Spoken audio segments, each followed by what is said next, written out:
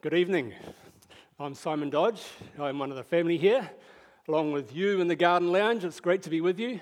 And if you're watching this from the comfort of your own home, thanks for having me. It's good to be a part of a family. One of the things that my family like to do is spend my money on really expensive ice cream. It's hard, but slowly I'm coming around. And so from time to time we'll drop into somewhere like Ben & Jerry's or Rollicking Gelato, and we'll all choose an ice cream. The thing is that there's just so many different flavors to choose from. I mean, when you're spending that much money, you need to get it right. But how do you choose between chocolate therapy, chocolate fudge brownie, chocolate chip cookie dough, Superman chocolate, not to mention gingerbread man, Yogi Bear, hokey tokey pokey? Some of the more difficult decisions that I've ever had to make have been in ice cream shops. Fortunately, they do this thing to help. They give you a taster. They take a little ice cream stick and they scoop up a wee knob of the flavour of ice cream that you want, and they give it to you to taste. That is very helpful. It's also free,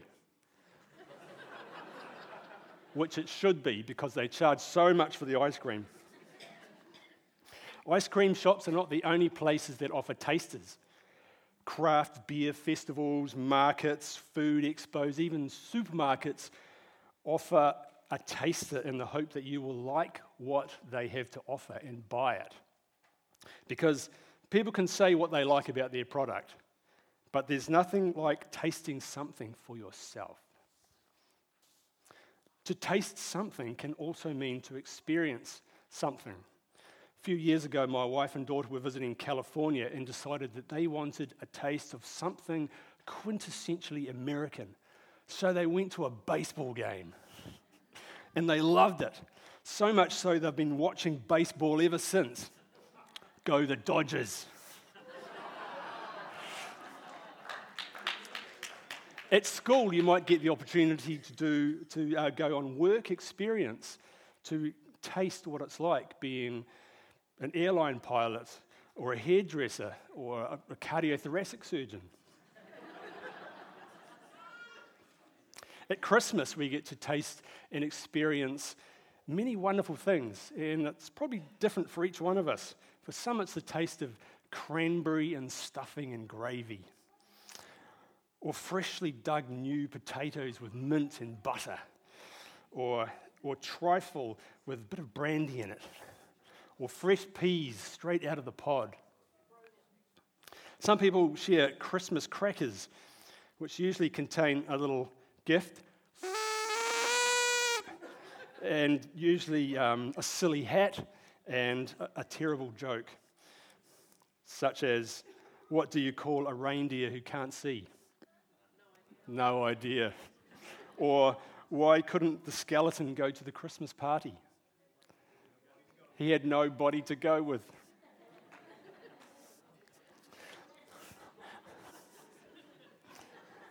But actually, there's a little bit of something in there because the taste of Christmas isn't always sweet. For some, it's a time of sadness and missing people and even loneliness. Perhaps you know someone who would appreciate you giving them a call or dropping in to visit them, or even a last-minute invitation.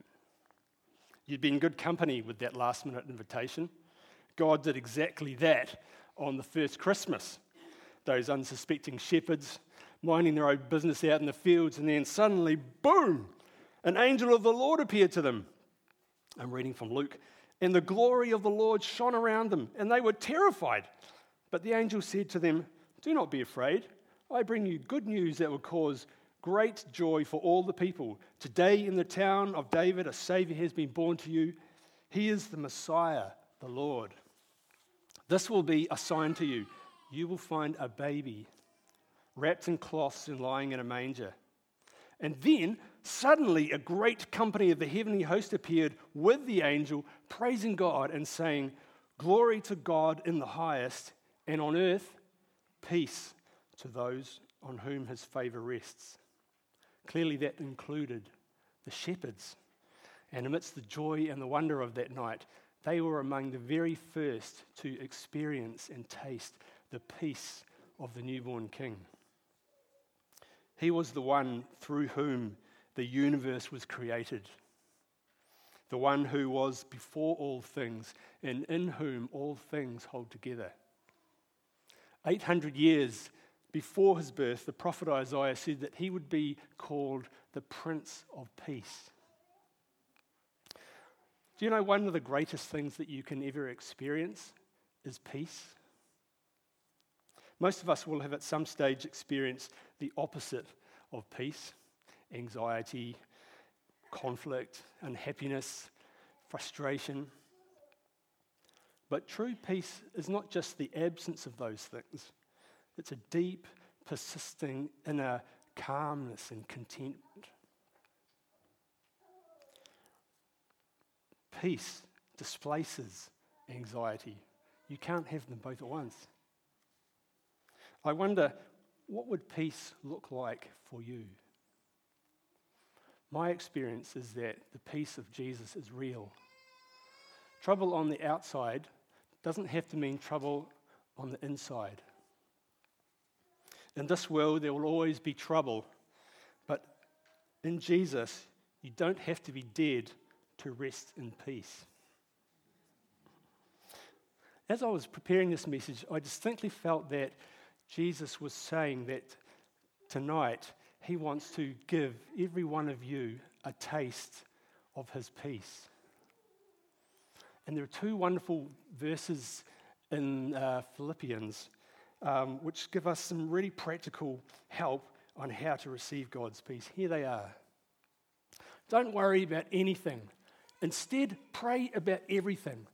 Tell God what you need and thank him for all he has done. Then you will experience God's peace, which exceeds anything we can understand.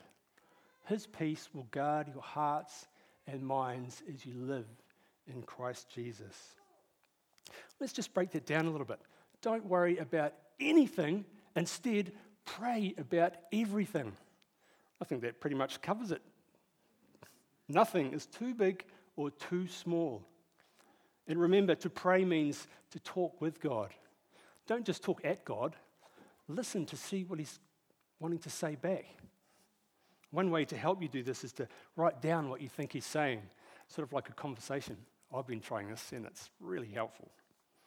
Next, tell God what you need. You know, God is very practical. So be specific. Tell him what's on your mind. And tell him what you need. You're allowed to. See, it says it right there in the Bible. Tell him what you need and thank him for all he has done.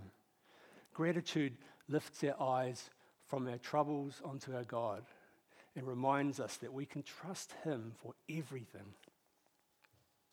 So, don't worry about anything. Pray about everything. Tell God what you need and thank him for all he has done. Then you will experience God's peace. His peace will guard your hearts and minds as you live in Christ Jesus. You know, some famous people have bodyguards to protect them. Me, I have a bodyguard called Peace. Perhaps if you like drawing, you might like to draw a picture sometime of a bodyguard called Peace protecting you. And what does peace guard according to that verse? Your heart and your mind. Because life is so much more enjoyable when you're resting in God's peace. And it comes with Jesus, the Prince of Peace.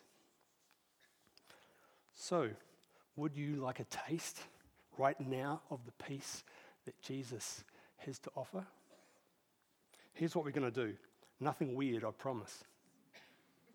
I'm going to pray, and I invite you to just join me in my prayer by just adding your agreement as we go along. Not out loud, just quietly between you and Jesus. Then we're going to thank Jesus for his peace and pause for about a minute to enable you to receive and enjoy his peace. It's going to be good. So, shall we pray?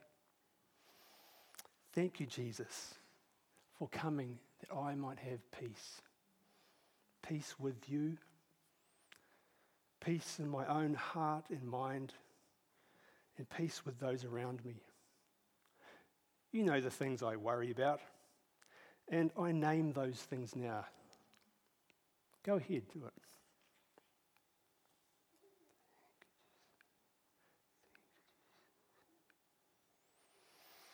Jesus, there are some things I need from you, and since you said I can ask, here they are.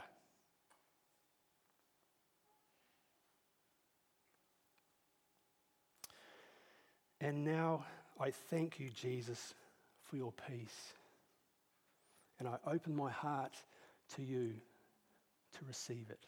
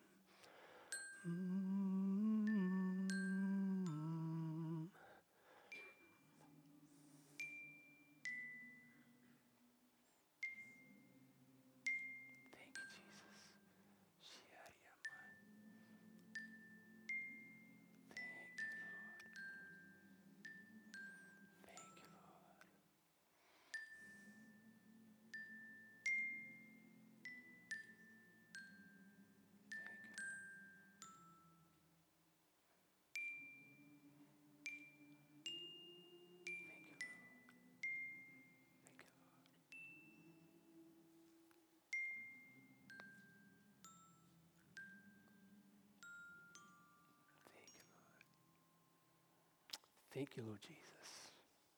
Thank you so much. God bless you, and may the peace of God rest upon you and your family this Christmas.